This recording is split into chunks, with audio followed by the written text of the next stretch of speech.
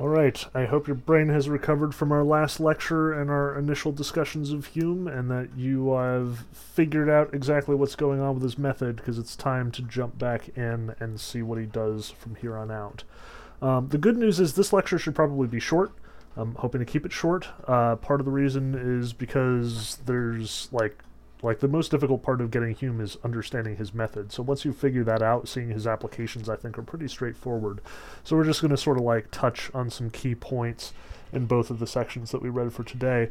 But also, I want to leave time for you to watch the video that I'm hopefully preparing on research this week. More on that later, by which I mean my later, because again, it's March 26th for me, so this is like way in the past for you in all likelihood. I think I'm recording this one like 3 weeks early.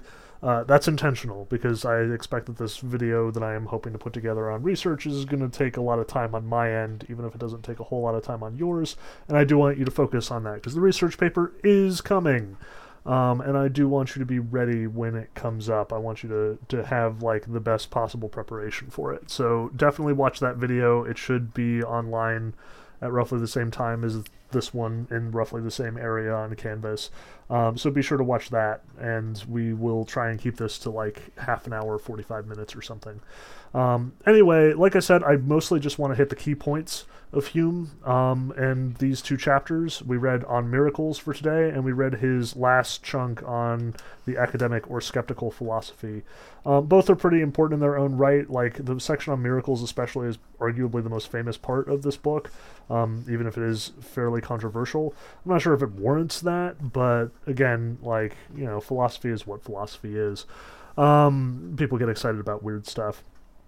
Anyway, the key here with this discussion of miracles is kind of super obvious, especially after we talked about Hume's discussion of the idea of God in the last lecture. Like, once you establish that God is beyond our understanding, that there, like, any supernatural event is by definition not something we can understand, because we can only understand things in terms of repeated experience, and therefore is it natural, it kind of makes the issue of miracles pretty obvious to parse. Like what Hume does in part 1 is basically make this clear. A miracle is a violation of the laws of nature, and as a firm and unalterable experience has established these laws, the proof against a miracle from the very nature of the fact is as entire as any argument from experience can possibly be imagined. That's the second paragraph on page 877, the first line, and that really encapsulates it. Like, you don't need to know anymore.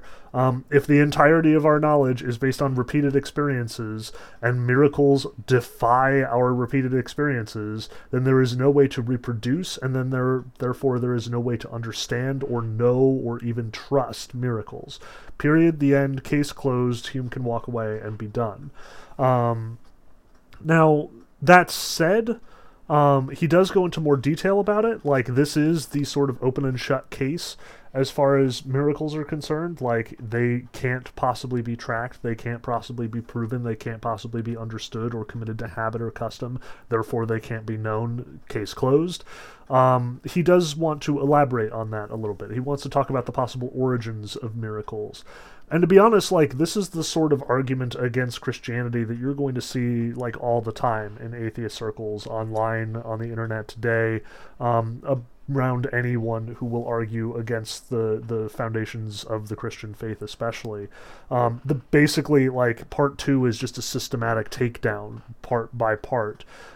First off, there's not enough people attesting to any one miracle. Second off, we recognize that people are especially gullible to the subject of miracles. Like, we are all extremely excited when, like, something wild and unexpected happens.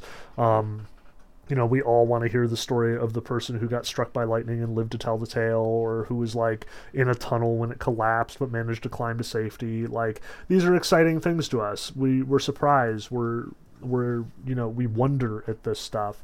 And what Hume is basically arguing is, you know, since we go out and seek these sorts of exciting, over-the-top stories, it makes sense that we would be, like, susceptible to people telling us about miracles, even if they aren't actually grounded in fact or things that actually happened.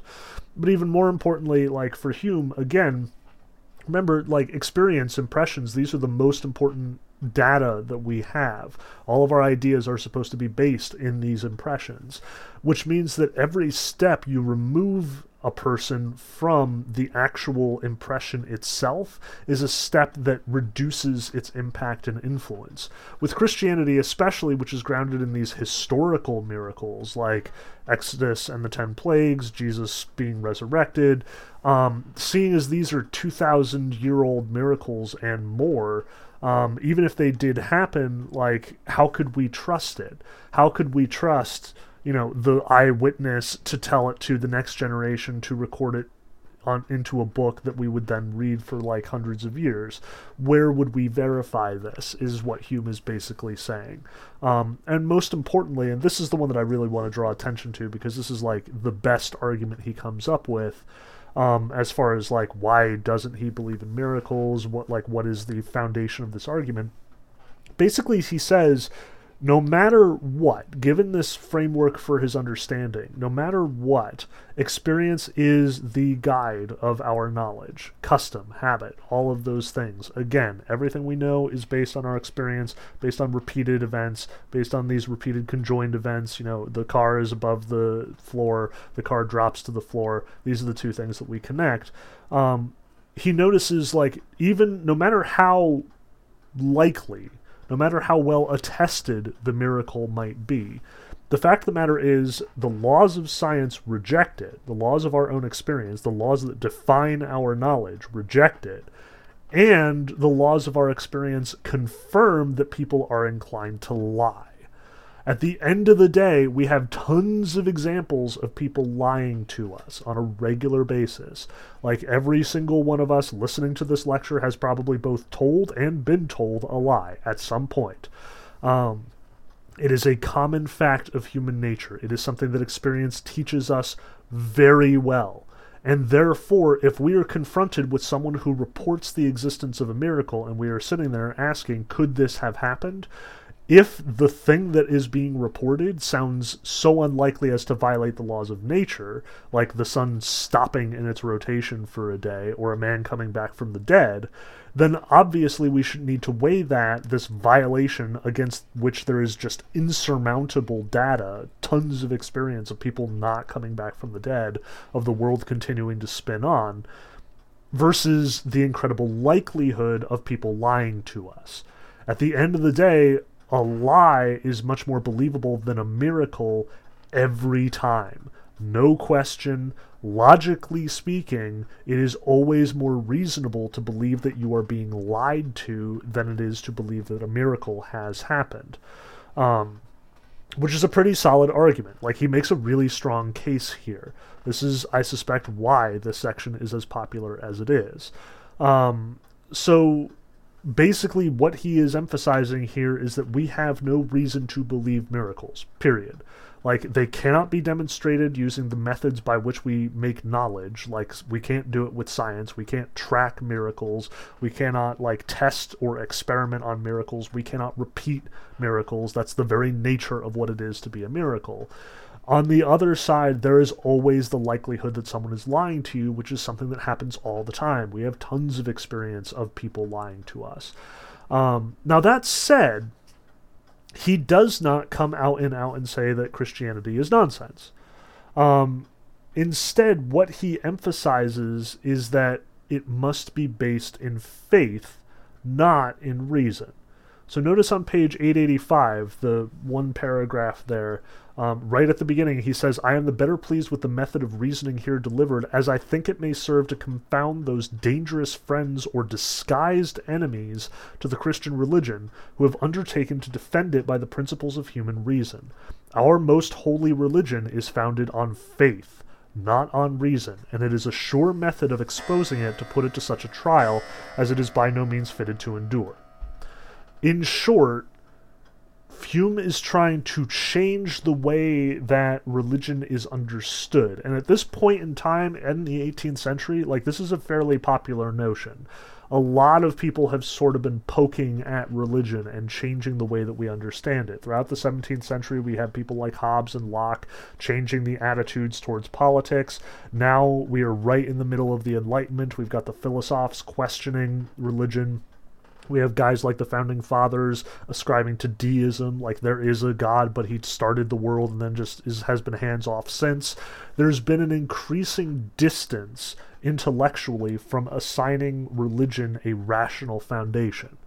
And I want to stress this because this is one of the key questions that we're dealing with in this class. Like you'll remember, one of the paper questions is faith or is religion based on faith or reason? Because this is a disagreement that Hume is also having with most of the philosophers we've had before this. Like Aquinas would say religion is totally based on reason. Here is his argument. Everything that moves must be moved by something. Everything that... like, this could not go on forever. There cannot be an infinite regress of moving things. Therefore, there must be some prime mover that causes everything to move. That's a rational argument.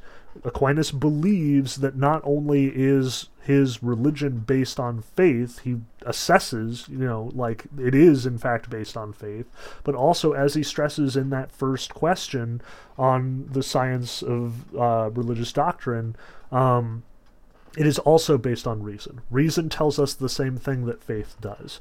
There is tons of evidence in the world around us to say that faith is based in reality. Descartes is doing the same thing. Again, he's got that argument. I have this idea of God, must have come from someplace, couldn't have come from the world, couldn't have come from me, must have come from God, therefore God exists. That's, again, his faith being based on reason. Now, Hume, on the other hand, is coming from the Protestant tradition, and the Protestants are a little bit fuzzier on this subject of how does faith work. Again, there's no one rule when it comes to Protestantism. As always, there's like 50 billion opinions for, 5 billion people. So what Hume is saying is faith needs to be held separate from reason. What the church tells us we can believe, but we have to believe purely on faith, not assuming that there is rationality behind it.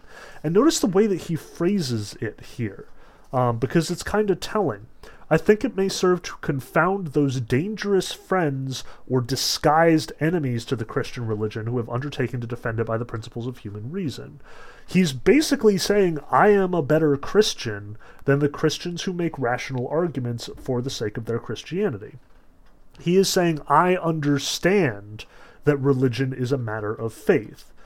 The people who say that it is a matter of reason are either dangerous friends or disguised enemies. Essentially, he's saying that these people, the people who are making these so-called philosophical arguments for the truth of religion, are basically undermining the very principles that define the faith. Hume is, quote-unquote, rescuing Christianity from these people, from Aquinas, from Descartes, from people who tell everyone your faith can be demonstrated, and those people will then be very upset when they try and demonstrate it and find that there's actually a good bit of evidence against what they have to believe. This is not universal, is what I want to stress. Hume is doing something different here. He is making an argument, making a case. He's not the first to make this case. He certainly won't be the last. But there is an argument to be had here. Christian faith can and has, for thousands of years at this point, been grounded in rational philosophical arguments. It has been contended for. By contrast, Hume is saying, nope, it's just faith. If you believe, that's your business. I'm not going to fault you or credit you either way, but it's going to be a matter of faith. Don't pretend that you have rational arguments, proofs, to demonstrate what you believe. That's not a thing. We're going to see that a lot more as we continue forward. Like, this is the last one of our modern philosophers. From here, we're going to be moving into postmodernism. Our next reading is Nietzsche, and then we will be pushing forward into the pragmatists, and then finally Wittgenstein. All of these thinkers very much recognize that religion, if you buy into it, is a faith thing, not a reason thing. That doesn't mean that people don't exist who don't believe that their faith isn't based in reason. Like, if you talk to a lot of Catholic scholars, a lot of Catholic philosophers of the last 150 years, you will find tons of them defending the basis of their religion in reason. There is, in fact, an argument to be had here. If you want to talk about this, by all means, I'd love to read your paper on it, but recognize there are two sides, and there are defenders on both sides. It is a nuanced argument. And just because you say religion is based entirely on faith doesn't mean that you're not religious in your own right. Famously, a 19th century philosopher named Kierkegaard argues that faith is by nature absurd. That's a selling point. It's a feature, not a bug. And in fact, in order to commit to the faith, you have to make a leap of faith. You have to leave reason behind. This is like the test, the ritual by which you overcome your own intelligence, by which you admit that there is a greater logic, a greater law to the world than just what your reason apprehends. So there's a lot to be said here. This conversation is just like, we're just seeing the tip of the iceberg. But I do want to stress that Hume sees religion as the product of faith alone. Reason is a danger to it. And in that, he is arguing against Aquinas, Descartes, and many other philosophers before and since. But enough about miracles, enough about religion. Let us move on to his last section of the academic or skeptical philosophy. Again, I want to kind of touch on main points here, but I feel like this one needs a little bit more explanation. See, Hume is an empiricist. Like, again, there's this distinction in modern philosophy between the rationalists like Descartes and the empiricists like Hume. Rationalists include Descartes, Malebranche, Spinoza. These are all thinkers who believe that the world, or that knowledge is best gained through reason, a priori reason before experience. They all distrust the senses to some degree, or at the very least they consider that most of philosophy should be done a priori, before taking experience into account. By contrast, there are also empiricists in this modern period, primarily British and Scottish empiricists, but there are others. And empiricists believe that all knowledge, without exception, is based on experience, impressions, as Hume would say. That includes Locke and Hobbes, the great political philosophers in England. That includes Hume. That includes a lot of thinkers across the board. In general, this discussion is one of the primary arguments that is taking place in the 17th and 18th centuries in philosophy. Again, rationalists believe in a priori reasoning before experience. Empiricists believe that all knowledge is based on experience, a posteriori reasoning, i.e. rationality after experience. Or in Hume's case, no rationality at all. Which is where Hume diverges from the rest of the empiricists.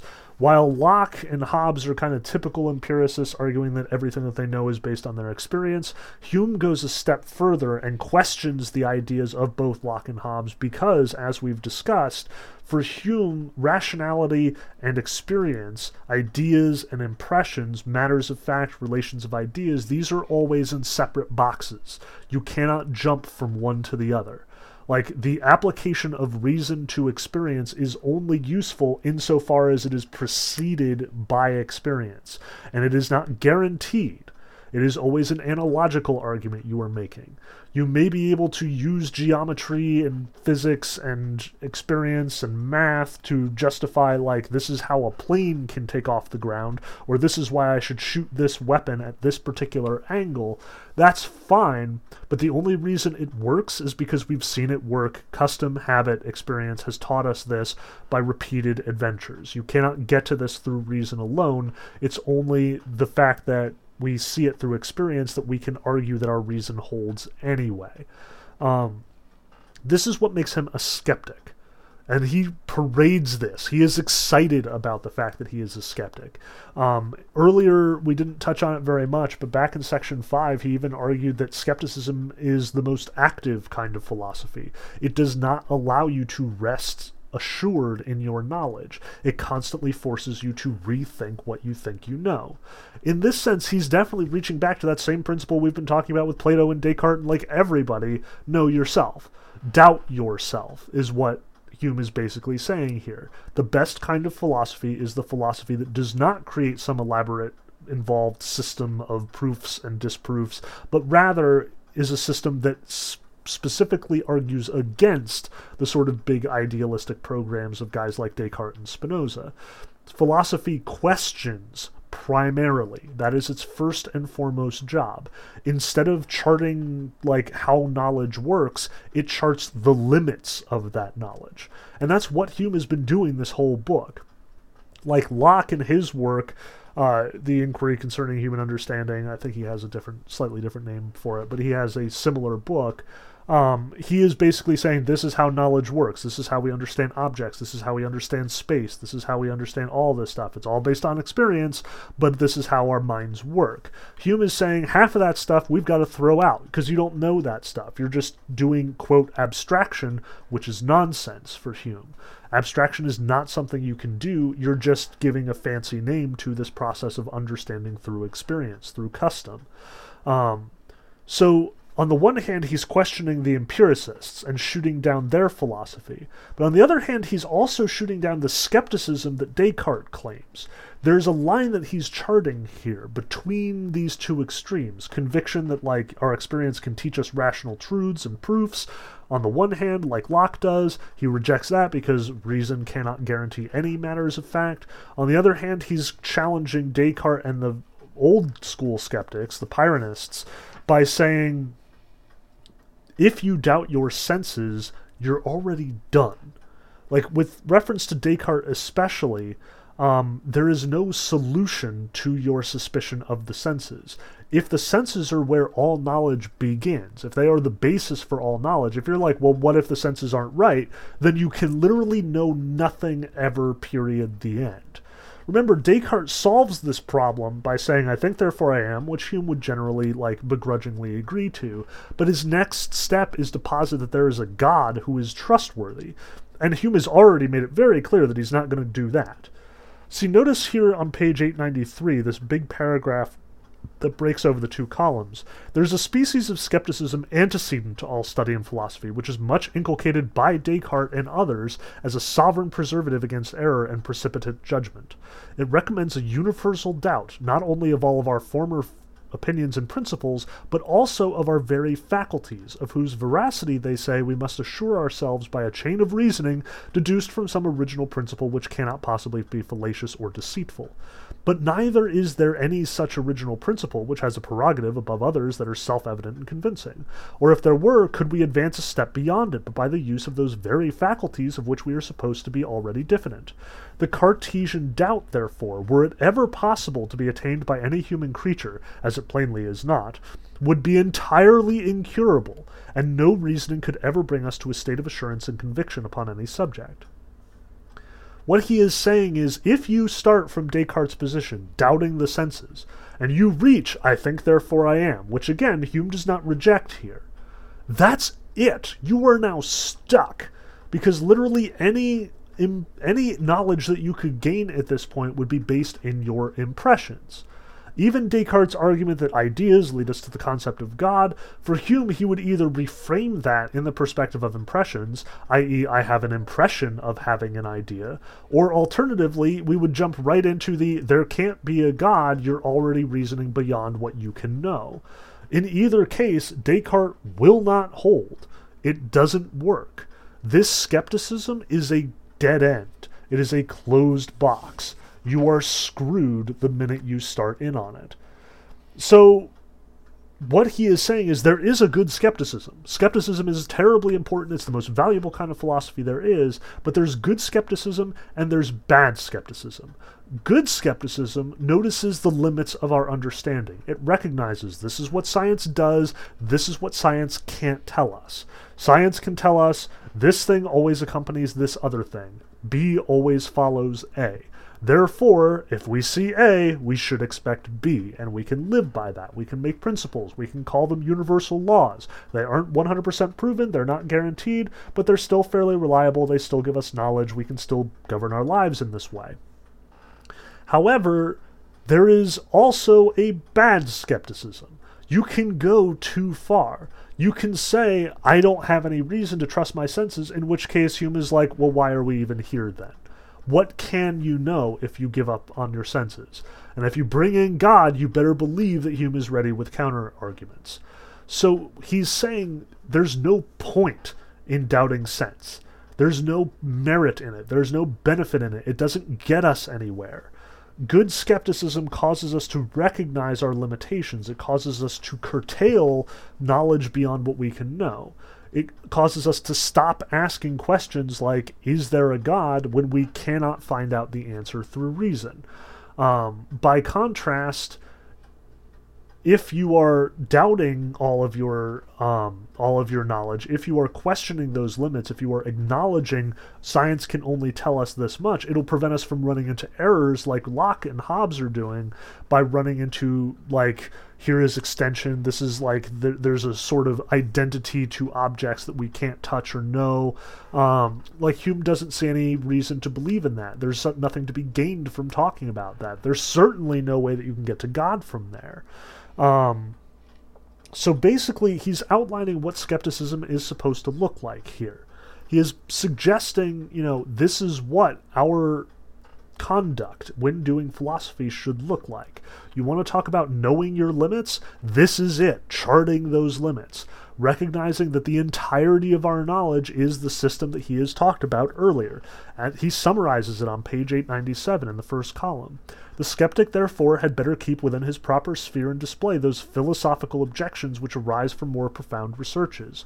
Here he seems to have ample matter of triumph, while he justly insists that 1. All our evidence for any matter of fact which lies beyond the testimony of sense or memory is derived entirely from the relation of cause and effect, meaning, again, all of our knowledge about the world is cause and effect. 2, that we have no other idea of this relation than that of two objects which have been frequently conjoined together, i.e. everything we know about cause and effect is literally just us experiencing A, then B, B follows A, therefore A supposedly causes B, how we don't know. 3, that we have no argument to convince us that objects which have, in our experience, been frequently conjoined will likewise, in other instances, be conjoined the same manner. We can't see gravity. We can't see the passage of motion from one billiard ball to another. We cannot see whatever force causes our mind to cause our hand to move. All of this is black boxed to us. It is something we cannot sense and therefore cannot know. And 4, nothing leads us to this inference but custom, or a certain instinct of our nature which it is indeed difficult to resist. That's it. The whole system, the entirety of our limits of knowledge.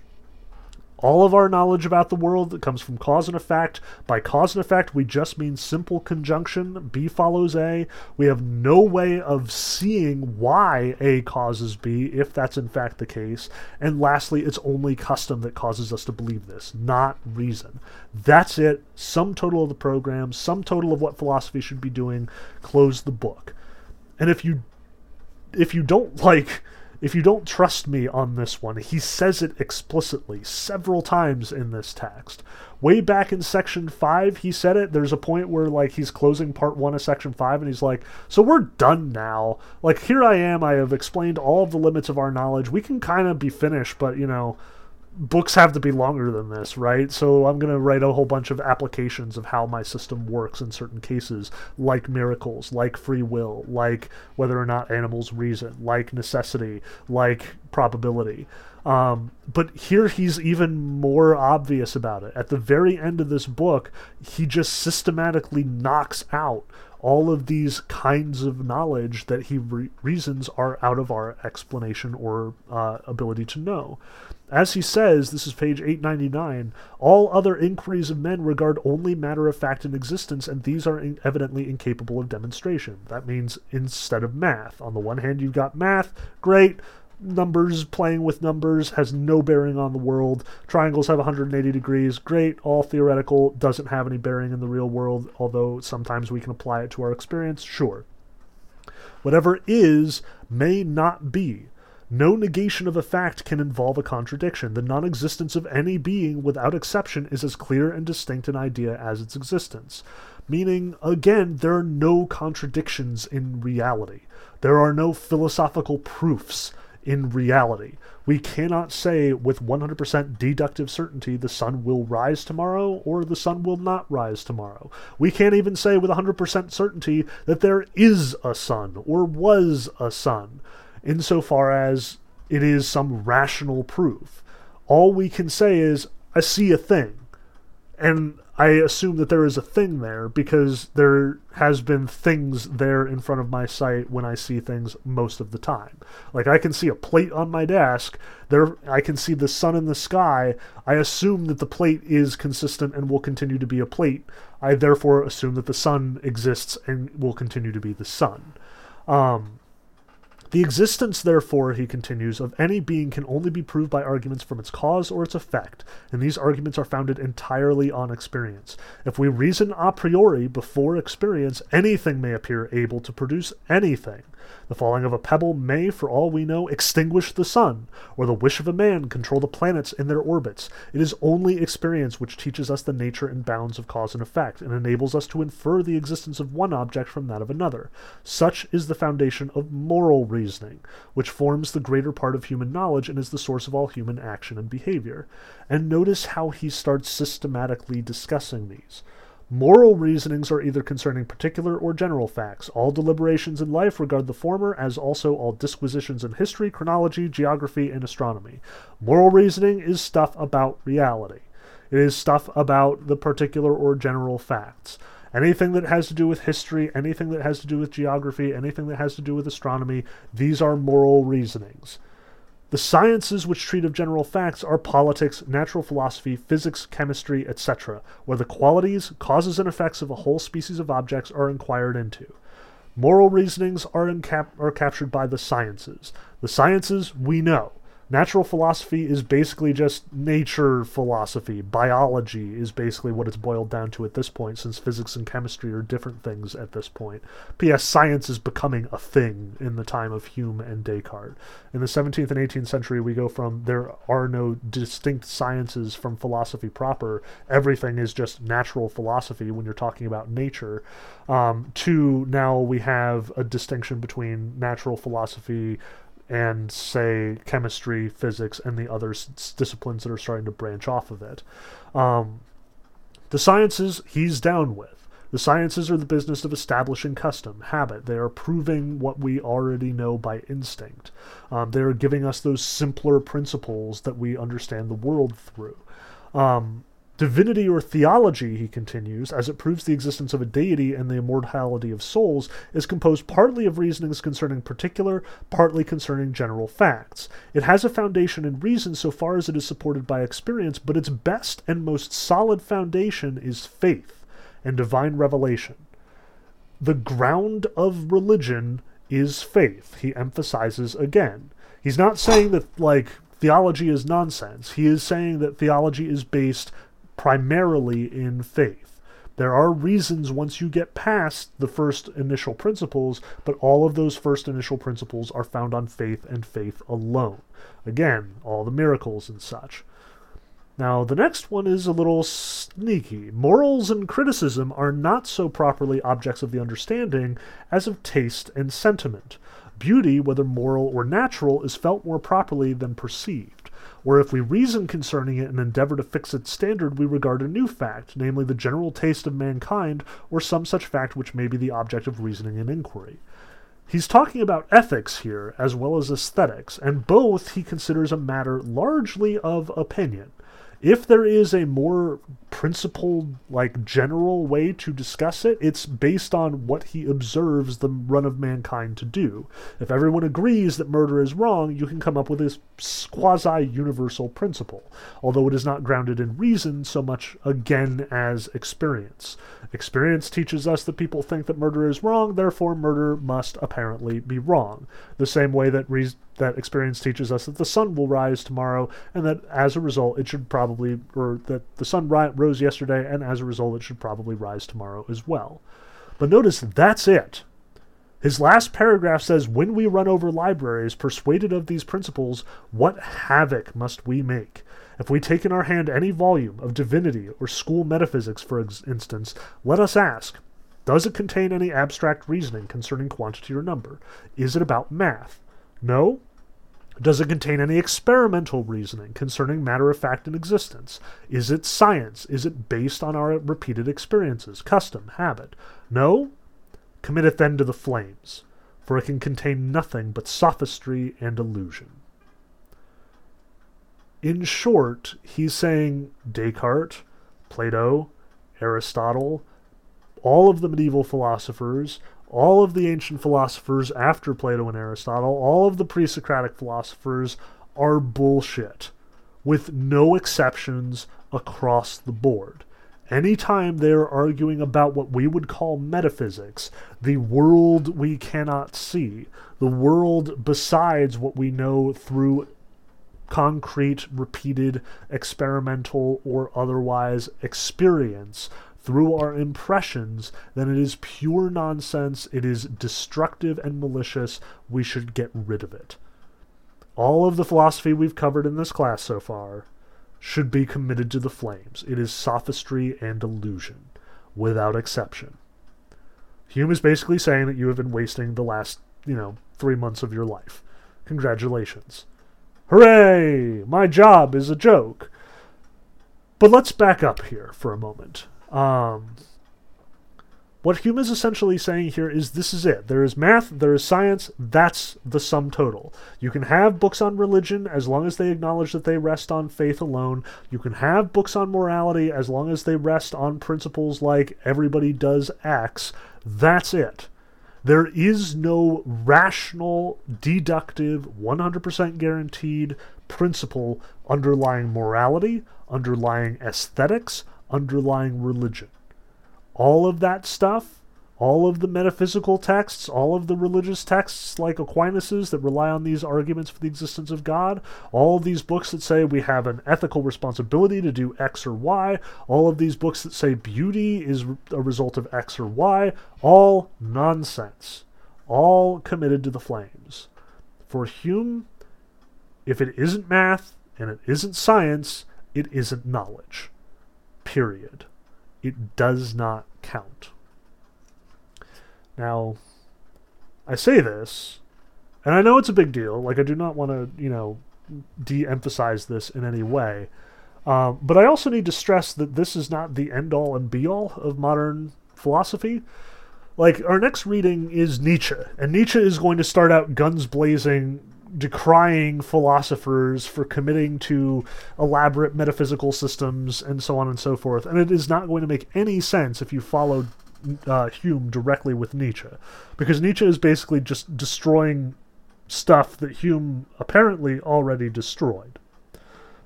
See, Nietzsche is responding not to Hume. I suspect Nietzsche, if he read Hume, really liked him. Nietzsche is responding to the guys who came after Hume. And most importantly is Immanuel Kant. In the grand history of philosophy, it is frequently said that, everyone is just a footnote to Plato. Plato is the greatest philosopher who ever lived, and we're all just, ribbing off of the stuff that he's already wrote.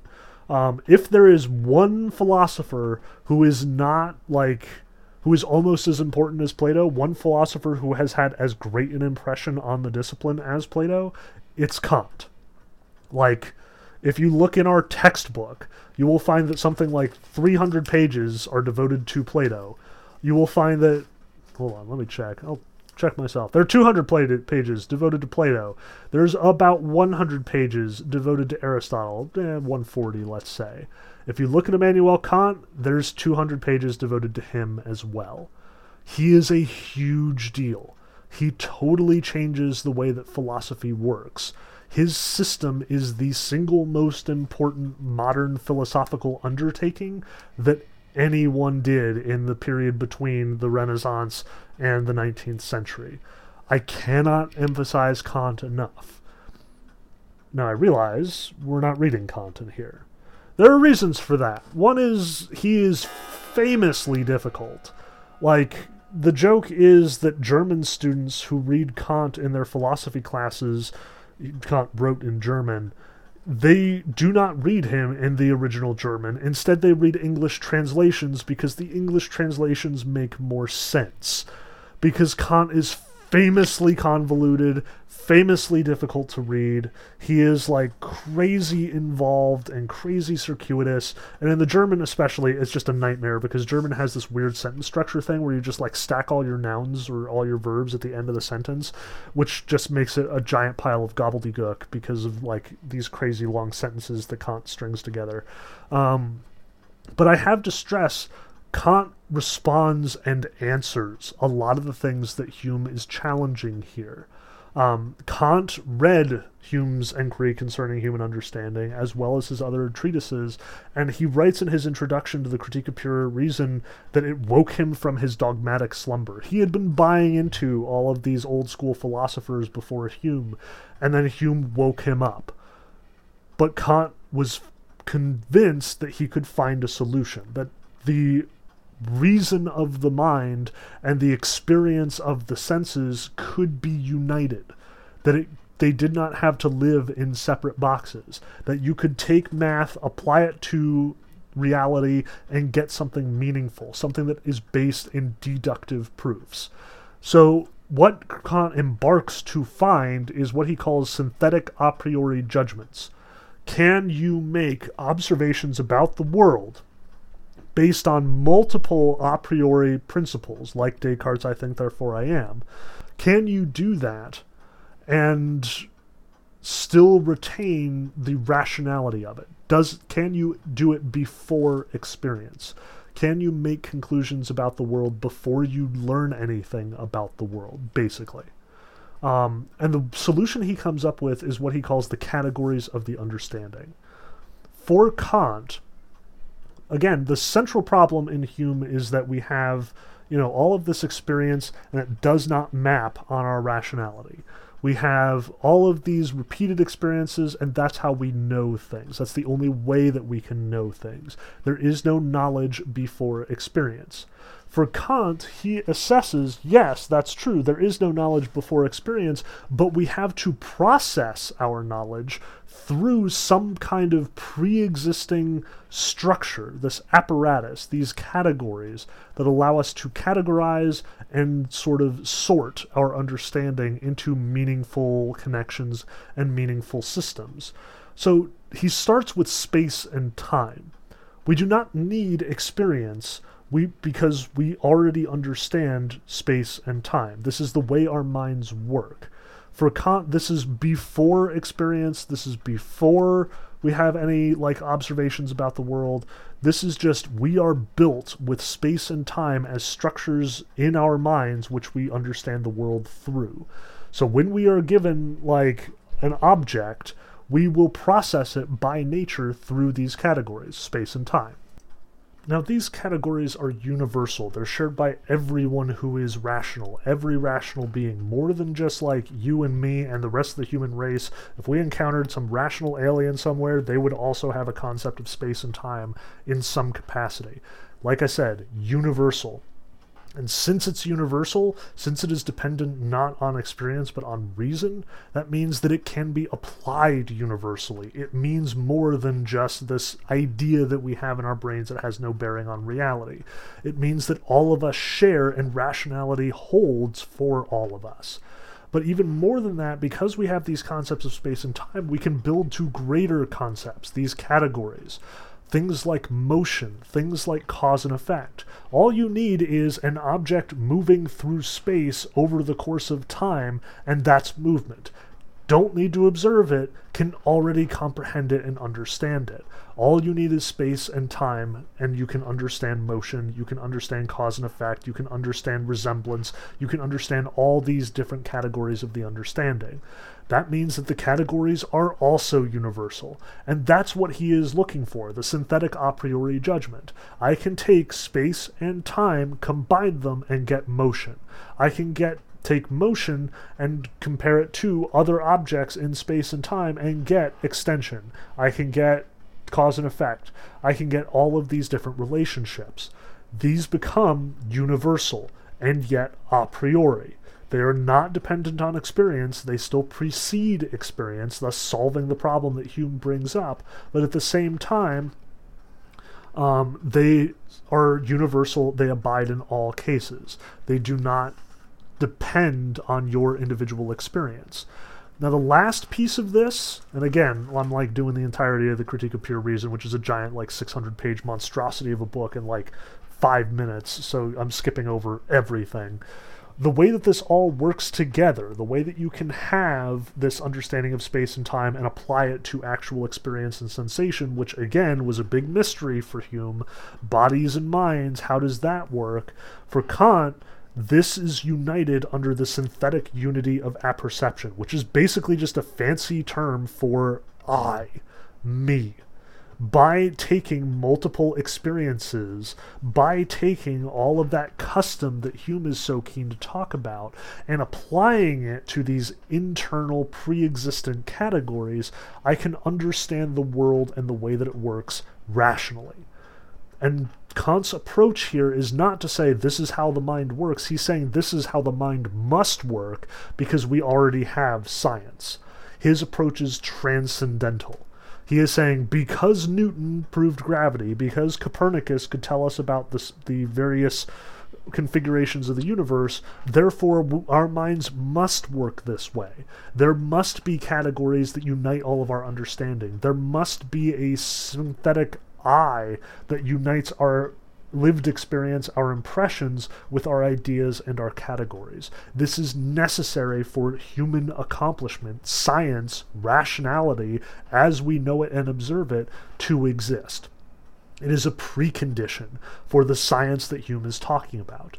And by saying this, he basically overturns Hume. Like, as much as Hume posed all those doubts, all that skepticism, questioned all of these issues, Kant has a system that solves it. And it is a really compelling system. Like, again, I do not recommend reading the Critique of Pure Reason without, a helmet, at the very least. And if you're struggling through Descartes and Hume, then God help you if you take on Kant. But it is worth a read, or at least a summary, just to see what he has in mind here. The Prolegomena to Any Future Metaphysics is relatively, comprehensible.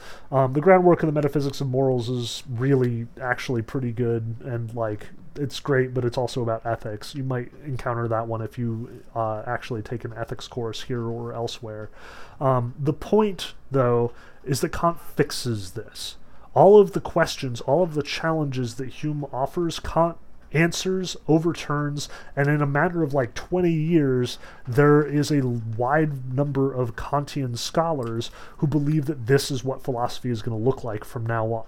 He is a big deal in his own time as much as he is a big deal now. Nietzsche isn't responding to Hume's question and doubt. He is responding to Kant's systematic answer. Where Nietzsche says we have to tear down our old philosophical, bastions, he's not responding to the skepticism of Hume so much as he's responding to the idealism of Kant and Hegel and Schopenhauer. Kant is just the first of several major German philosophers who all have these big systems, these big explanations for the way things are. They're not exactly doing metaphysics the way that Plato and Aristotle and Aquinas are doing metaphysics, but they are coming to metaphysical answers despite new methods and approaches. They're talking about the way reality is configured. For Kant, through these categories; for Hegel, through this Aufheben process, which, we're not even, I'm not going there, not this time, maybe later. And then for Husserl, there's even more stuff that I honestly couldn't even weigh in on. I am not a Husserl scholar. There are a bunch of big systematizers. Nietzsche is interested in tackling and breaking those systems. Which is why he is so antagonistic to guys like Kant. You will see him deliberately reference Kant multiple times in The Twilight of the Idols as you read, if you know what to look for. We'll talk about it when we get there. So I hope this has been enlightening. I hope that I haven't completely harmed your mind or your ability to think through this stuff. I know that Hume is already heady enough, and then putting the 5-minute summary of the Critique of Pure Reason on top of it is just crazy and stupid and probably not healthy at all. But here we are, and you do need to know at least a little bit about Kant before we get into Nietzsche. So happy reading. I hope to hear from you in the Q&A session. Feel free to ask about either Kant or Hume. I will be happy to answer questions about both so far as I am able. It's been a long time since I read Kant. And for next week, be sure to read Nietzsche. The one warning I have for Nietzsche is he is very different. Like, I know I've said that multiple times, like, the Tao Te Ching is very different, the Aquinas is very different, Descartes is very different. Nietzsche really is very different. Like, one of the things that he prides himself on is the fact that he does not explain his arguments. He famously quotes himself as saying, like, I stride from mountaintop to mountaintop, conclusion to conclusion, and let, other people figure out all of the reasoning that is involved. So be careful with Nietzsche. Like, he's tricksy and dangerous, and his philosophy can put you in some pretty dark places if you aren't sufficiently protected. Let's put it that way. But we'll talk through that in the next week. So again, read Nietzsche for next week. I look forward to talking it to you. In the meantime, feel free to question yourself and figure out whether you want to be an empiricist or a rationalist when you grow up, and whether or not you think Kant is awesome. Spoilers, he is. Bye!